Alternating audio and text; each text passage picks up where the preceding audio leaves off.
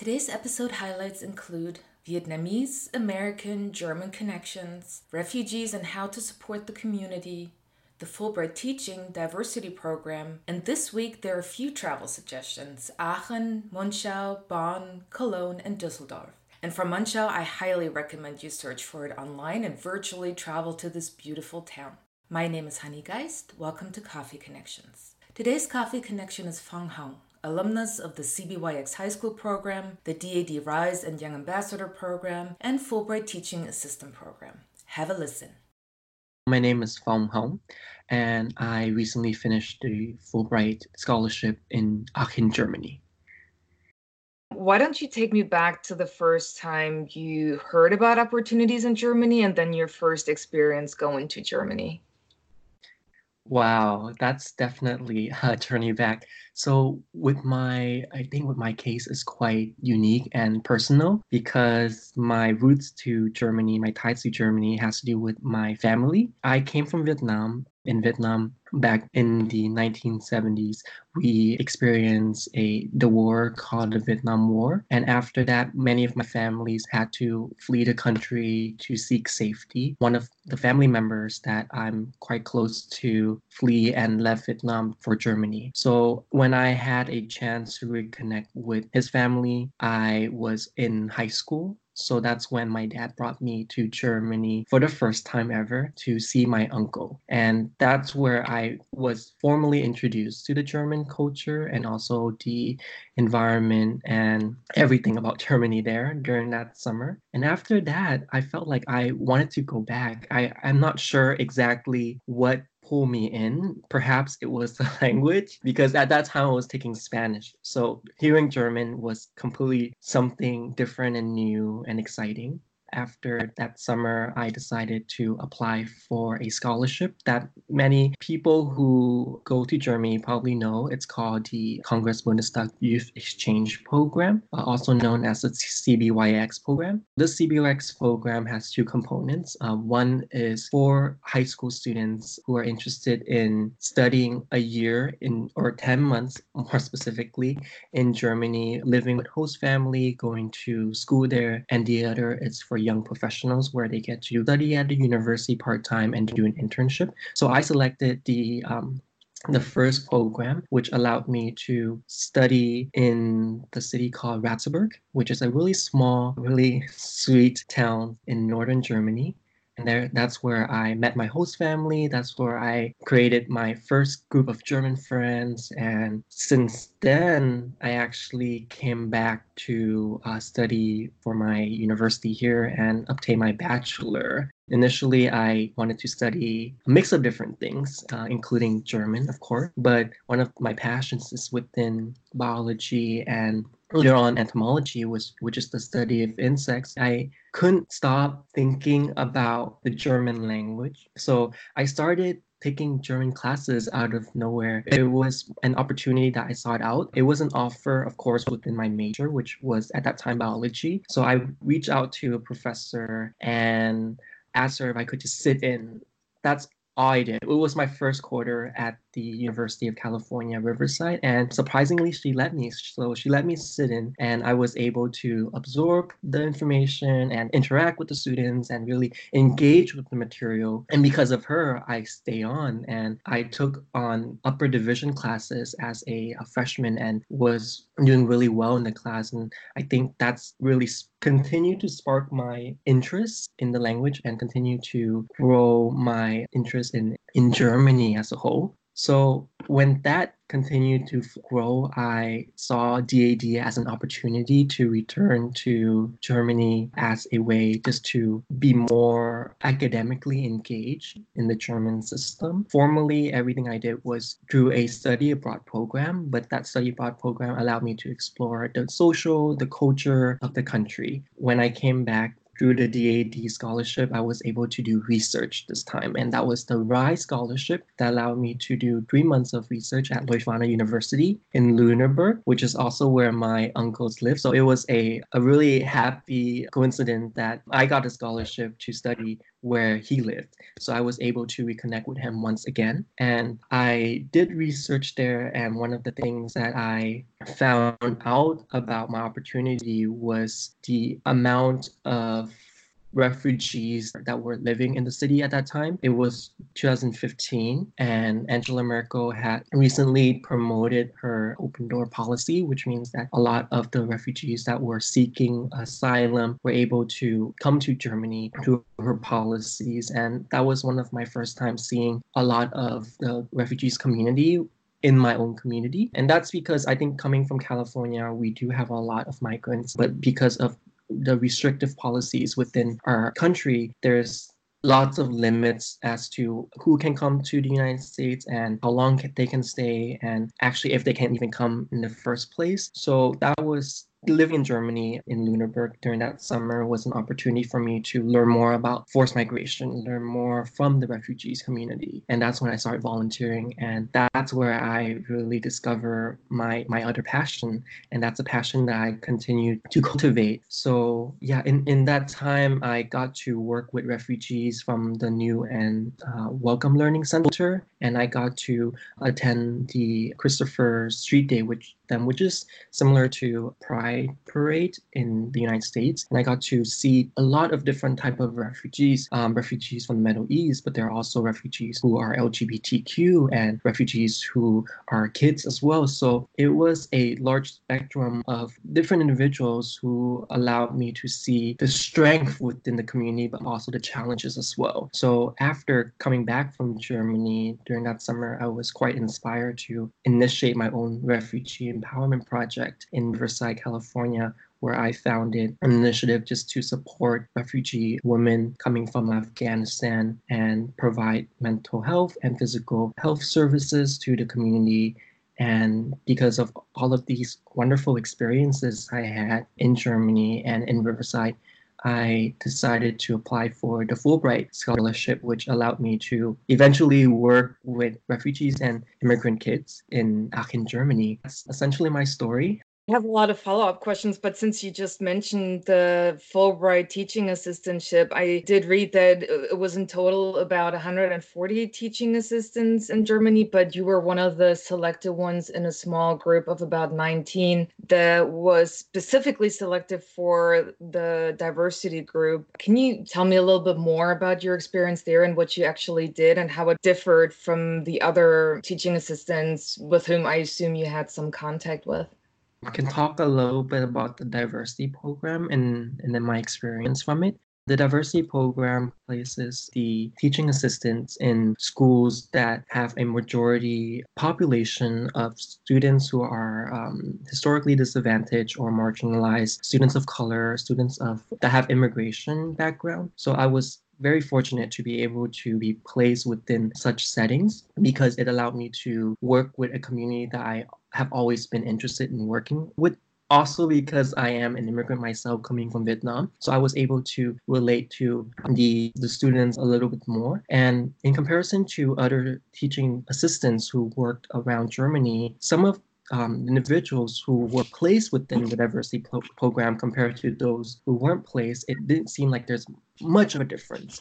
I've talked with individuals who weren't in the diversity program that also work with marginalized students, but perhaps within their school system, there isn't a lot of kids that are from refugees or immigrant background. Within my school, it was a really unique opportunity because I was working in a school that called Geschwisterschulgymnasium in Aachen. And I don't know about Aachen. Aachen is one of the most diverse cities in Germany. And by diverse, I don't just mean like politically diverse. I don't just mean socially diverse. I meant culturally diverse. And it was a cultural shock for me to be in Aachen compared to the other two cities that I was in previously, which was Ratzeburg, which is an extremely small town, and also Lüneburg, because Aachen actually has a lot of different people from a lot of different backgrounds. Even within my gymnasium, there were students from 65 different countries. So being there and being in a very multicultural setting allowed me to interact with everyone from a different background. And I thought that was quite fascinating, and I wouldn't trade, my experience being elsewhere. I actually have never been to Aachen. How can you describe it maybe a little bit more?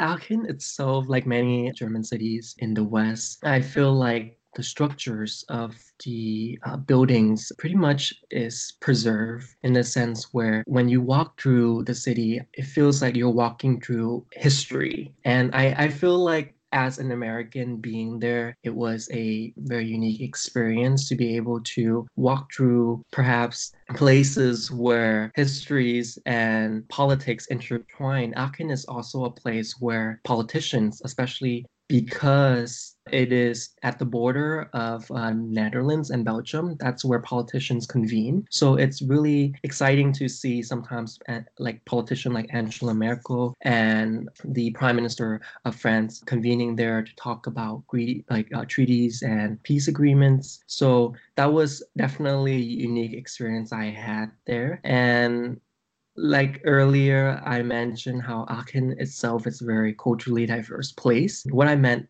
was one of my first time being in Aachen and taking the bus through the city just to explore, which is something I really enjoy doing. I noticed that on the bus, there were so many faces of colors. There were so many people that were from different countries. There were people from the Middle East. There were people from Asia. There were people from Africa. And it didn't feel like these people were just students in a city, which is generally what people, perceive, especially a smaller city like Aachen, but they are actually adults and you can tell that they live there because of the clothes that they wear or the style that they embrace.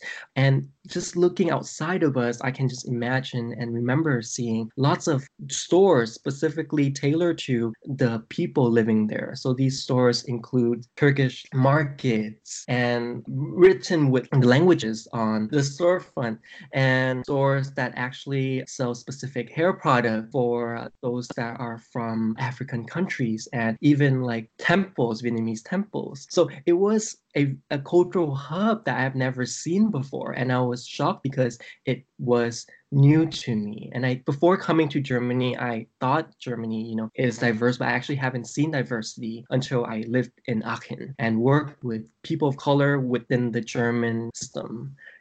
How did that, as a Vietnamese American, then having that experience in Germany, how did that shape your perspective then maybe coming back to the United States? Because I come from California and because I live in San Jose, we do have a lot of people of color here, majority, from Latin American countries and also the Vietnamese community, and there's also Chinese communities. So that's the community I was raised in. And going to Germany, I didn't see a lot of those faces initially, especially during my first few times there. But when I began living in Aachen, I was able to connect with other Germans who are Vietnamese Germans, other Germans who have histories of migration to Germany or even were born in Germany themselves. And I remember attending one of the festival that we celebrate quite largely here, which is the Lunar New Year Festival in Aachen, Germany, where it was organized by a local groups of Vietnamese Germans wanting to preserve and celebrate their culture. So being there and seeing Vietnamese faces speaking Vietnamese, simultaneously speaking German, it felt like somewhat very familiar. I think familiar in a sense where we have Vietnamese people in San Jose speaking both languages and interacting both languages and using language as a way to express themselves. So similarly, being there was a very similar experience. So I would say that it was a very humbling experience, first off, to be a Vietnamese American being in Aachen and talking with the Vietnamese German, sharing our experiences. And I realized that even though we are both Vietnamese, we live in different countries, we have very similar experiences growing up, experiences such as sometimes standing out as an individual, as a person of color, learning how to stand up for herself, learning how to find communities within a large group of people. So it was quite a humbling experience to listen to the stories of individuals who have lived there and compare it to myself and realize that despite being Vietnamese American and German Vietnamese, there are quite similarities. I believe that being in Germany was eye-opening for me because I saw how the local community can mobilize themselves and organize in such a way that is not only empowering to the refugees that are there because they co-organize. And what that means is that they work alongside the community members to promote the needs of the community versus the needs of the volunteers. And I saw that model and I wanted to bring that back to Riverside, California. You're also the founder of the Refugee Empowerment Project. Would you talk a little bit more about that and also maybe how someone could support the group?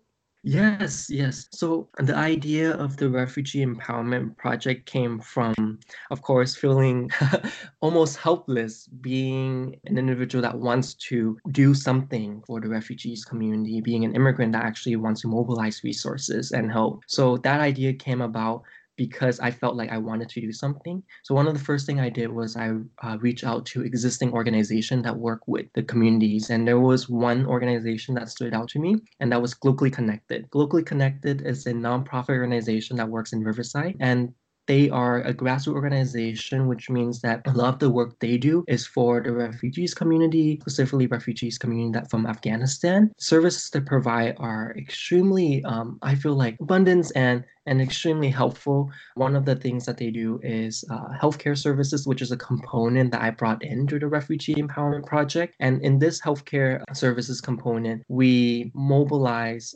refugees community leaders and train the community leaders to advocate for themselves and their own refugees community women. And we identified two leaders that were actually leaders from their community back in Afghanistan. One of the leader is Friba, and Friba is actually an individual that was a health educator, and she is a significant component within our project because she not only work with health organizations such as Planned Parenthood and doctors and physicians and also psychiatrists. She also worked with the students in order to create materials that could provide healthcare information for her own community. And that was one aspect of it. The other aspect that I helped and also contributed to was the English component. So the English component is a language class that allows women to hone their language skills. And that is a service that Globally Connected has been essentially like providing for the past few years, and they are still providing now. So if anyone who's interested in working with refugees in Riverside, one of the best ways to do that is to reach out to an existing organization such as Globally Connected. So, with all your experience and now that you've graduated, what is your goal for the next step? My plans for future work. Yes, because of my involvement with refugees organizing, and I also study entomology and my research in public health, I'm really interested in working at the intersection of entomological diseases with health disparities affecting marginalized communities such as migrants and refugees. And I think when we're thinking about entomological diseases, we're often think about malaria and also dengue, but also pest infestation, for example, can be related to an entomological disease such as infestation of cockroaches that leads to exposure of like allergens, especially among kids. And a lot of these times, the individuals that are most affected by entomological diseases are from more impoverished communities and are actually individuals that are more marginalized within a social system. So I would love to work at the intersection of that to advocate for the health improvement of communities that are more disproportionately affected by entomological diseases. So I hope to get my PhD in that looking forward. I'm also looking forward to returning to Germany as a potentially, maybe, hopefully, as a DAD scholar, pursuing my master there, and then bringing that master back to the United States and doing my PhD. You mentioned Aachen, but I wonder, are there any other lesser known, maybe smaller towns that you visited that you can recommend? Yes, I would say if you are in Aachen, definitely take the bus, which is only 30 minutes to the next city, which is Monschau. So Monschau is a much smaller city, but it's like architecture is extremely historical and beautiful. And I think when I was there for my first time with my friends, I didn't realize how similar but also different the little town looks compared to other German cities. The architecture is itself like extremely old, but it's that throughout the entire town. And there isn't any touch of I feel like there isn't any touch of modern style within the way that they design the buildings. So if you are interested in seeing something much smaller than Aachen, then I would recommend Monschau. I would also recommend Dusseldorf and also Köln. And these two cities are one of like my like favorites in addition to Aachen because of the amazing food there. Especially if you are in Dusseldorf. Dusseldorf is known as a city with lots of Japanese individuals. So their food is extremely authentic and flavorful. And actually I was quite surprised to find Japanese food made for the Asian communities because oftentimes when I eat within an Asian restaurants, especially if it's in Europe, I feel like the taste is more modified and it's not as authentic to its roots. So because there's a lot of Asian communities there, the food of course is catering to the people living there. So food itself is quite authentic and it can be really spicy and it can be extremely flavorful. And I love going to Dusseldorf sometimes just for the food. Berlin definitely has a large Vietnamese community. I went there for Fulbright conference, I think also for the diversity program and diversity training program. And there I met a lot of Vietnamese people. There's also like a whole entire market. It's called like the Dongsung Market, and that market has a lot of Vietnamese goods there, also Vietnamese clothes there, and it's a really wonderful place to be during the holidays, especially when it's Lunar New Year. There's a lot of local festivities there as well. A lot of the individuals I think that I come across when I am looking for Vietnamese German communities in Germany is of course based in Berlin, and some of them are also based in Dusseldorf and also in Aachen as well. And I if you are like listening to this broadcast and really interested in learning about the Asian German experience living in Germany, I would highly recommend the broadcast Rise and Shine. They are two Vietnamese sisters. I believe they were born in Germany, but they have really rich experience being a Vietnamese German. So they talk a lot about a lot of different things in the German society, such as the cultures there, the challenges living as an Asian German in a German society, the beauty of finding communities within such spaces. So Rise and Shine podcast is one of my to go whenever I want to feel like I'm at home listening to them. And what language do they speak? Is that in German or in English or Vietnamese?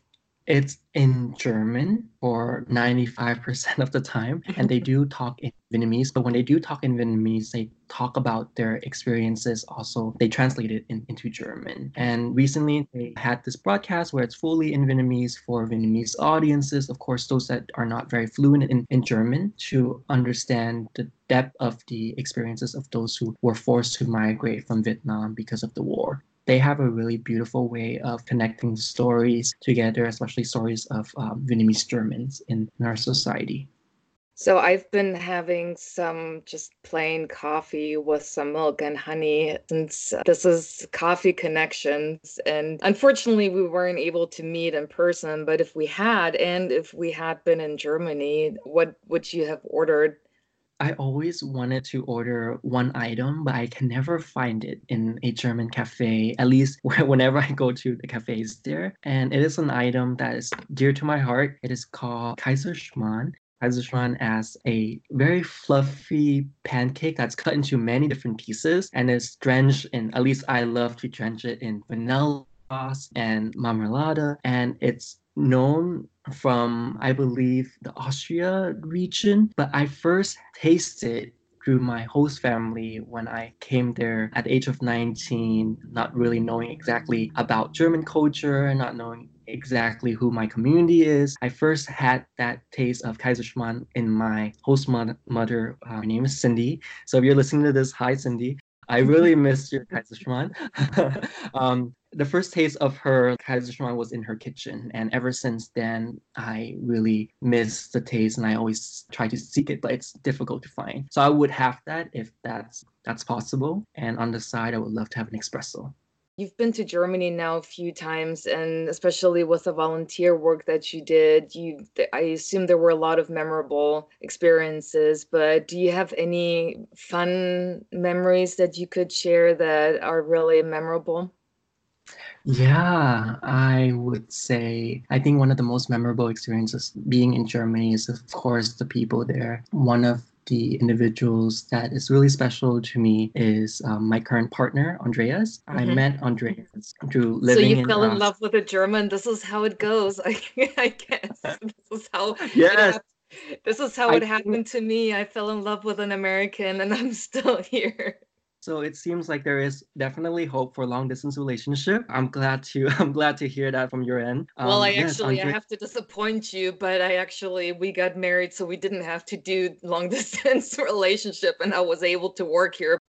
I love hearing that. I love hearing that. I love hearing that there are success stories, of course, with something with such a relationship, because I think a lot of time people might believe that when you're from two different cultures and when you're speaking two different languages, it's quite impossible to be in a very strong relationship. And I think your example, like for example, mine completely disproved that. So I met Andreas in Aachen, and Andreas is quite unique because he is Russian German, so he is an immigrant from Russia, but he have lived in Germany for so long that I consider him to be quite German in the way he is and the way he navigates the world. But one of the things that truly bonds us together is our stories of immigration, on how it is for us to seek community in a place where we have to call home for the rest of our lives. That for me is the United States, coming from Vietnam at such a young age, and we came actually to our prospective country at the same time. So I think because of that, I've realized that the strength within our relationship comes from our background being immigrants and finding our own like community and finding ourselves within that. And just to comment on your initial response, and that it's nice to hear that it works with two different cultures. I think if you have that cultural awareness and just in general the curiosity and interest in other cultures and in someone else, then yeah, maybe you have moments where you can tell that it's the cultural difference that's causing problems potentially. But if you're both culturally aware, then I think this is not a problem, but quite the opposite. It's just such a rich experience to learn from one another. And again, we've been now almost married for 7 years, and we continue to Congratulations. thank you. We continue to have conversations about language, like why do you say this? And oh, this is a cultural thing. And so, of course, it really depends on the person, but if you're both culturally aware, and it sounds like you both are with the background of immigration and just navigating different worlds, I think that just having someone else to share that and to be able to share your experiences, I think is wonderful and definitely something that binds you together. I agree. I agree. And I honestly wouldn't trade this experience with anything else. I think meeting Andreas at a time, especially when I was completing my Fulbright and it was out of nowhere, it was out of the blue. I met him and I thought Andre is going to be a good friend because I was going to leave Germany and realistically, I wasn't sure when I will be back. And I say this every single time I actually left Germany. I left You're after the always CRA. drawn back, it seems like. Exactly. I feel like I have might put myself in a spell wherever I say that I will have to automatically come back. So maybe I might come back for my master. Who knows? Or maybe he'll come here for work after he study and finish his degree. If someone, we talked about so many things, and we didn't even get to touch upon your role as a DAD Young Ambassador, where essentially the work that you've been doing for a while, at some point it was just made official and you had that DAD Young Ambassador title. But if someone was interested in getting in touch with you to maybe specifically ask about your experience as a Vietnamese immigrant and being in Germany, or as a research intern intern, as a Fulbright teaching assistant, maybe even some advice on how to apply, how would one get in touch with you best? Through my email, you can reach out to me. I'm not sure in your broadcast if you have a description box. I Perhaps do. you can leave my Yes. address there. I'm more than open to share that. And I believe you have my email address. So if you're interested in learning about DAD, CBYX, or Fulbright, or even the Young Ambassador program, please reach out to me at any time. I'm more than happy to help.